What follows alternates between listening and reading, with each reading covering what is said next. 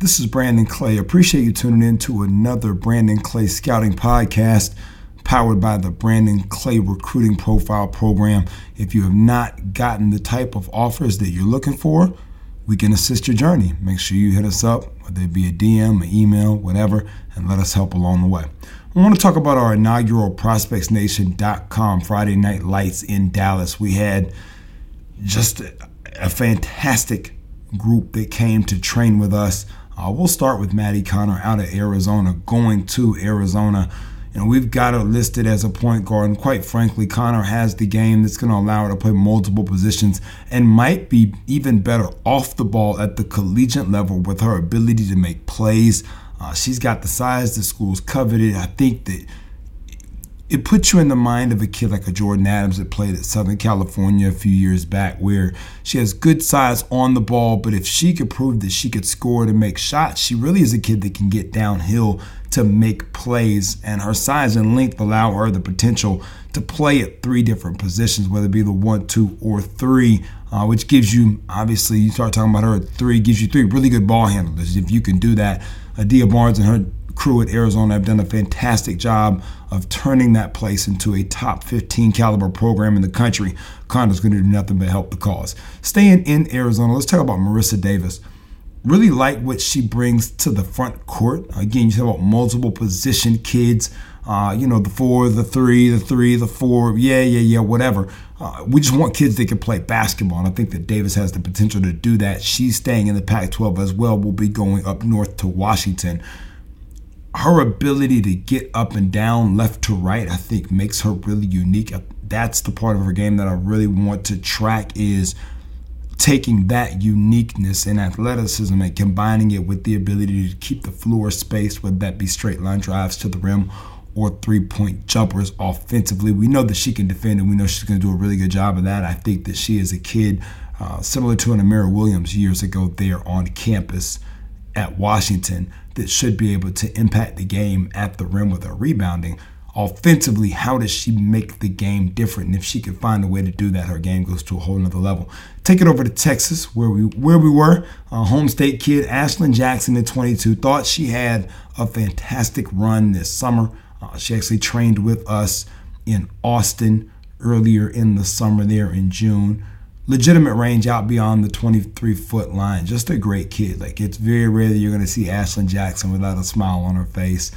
Even if you're telling her to run through a brick wall, if she believes in you, she knows there's a reason behind it, she's going to smile, say yes, sir, and then immediately run through the wall. And it's hard to find kids like that who are as talented as she is. A lot of times you find those kids, those are lunch pail kids, and they're willing to do all the dirty work, but they're not potentially the best scorer on your team. Jackson happens to be both, and that's really rare. Straight from the Peach State, all the way out to Dallas, Kayla McPherson, committed to North Carolina. Just so dynamic with the basketball in her hands. I tell people all the time, to me, it's like watching, an early Derrick Rose, just with the Jets. You can't get in front of her. And if somehow you get in front of her for just a second, she's so quick that she drops that pad level on that shoulder and she gets right by you. And McPherson's just a worker. And I think that's the synonymous thing about kids who come to our training academies multiple times, is that they really want to put in the work and they really want to be better. It's not a situation where we ever just roll out the ball and let them play and just go.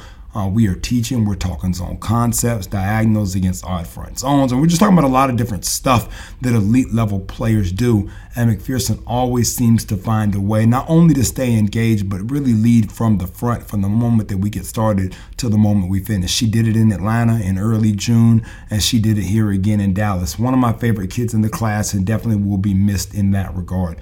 We'll take it to Indiana. Brandon Clay recruiting member, actually, and Meg Newman. Much like McPherson, Newman is a kid that comes in to get the work. Those two kids, as much as any two in the 2021 class over the past 12 months, have really been a staple of what we do collectively inside of our academy training programs. Newman actually made mention, and she gave me a hard time, but she knows it's true, and it's actually a sign of respect at how hard she works. Has really taken her offensive game to another level. We started working with her back last August in Atlanta, August of 2019.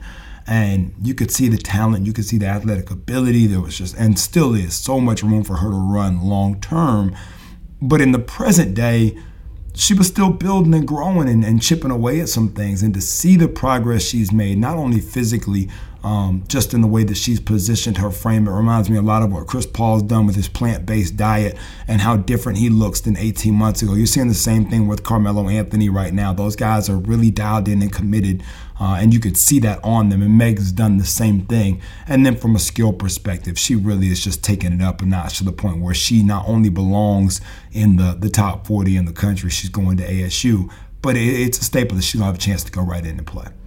Back to Texas as we close it out. Class of 2022 guard Carly Wenzel, much like Jackson, Wenzel was with us in Austin and honestly has been with us for years at our Check Me Out series hosted by Chris Hansen, managing editor of Prospects Nation.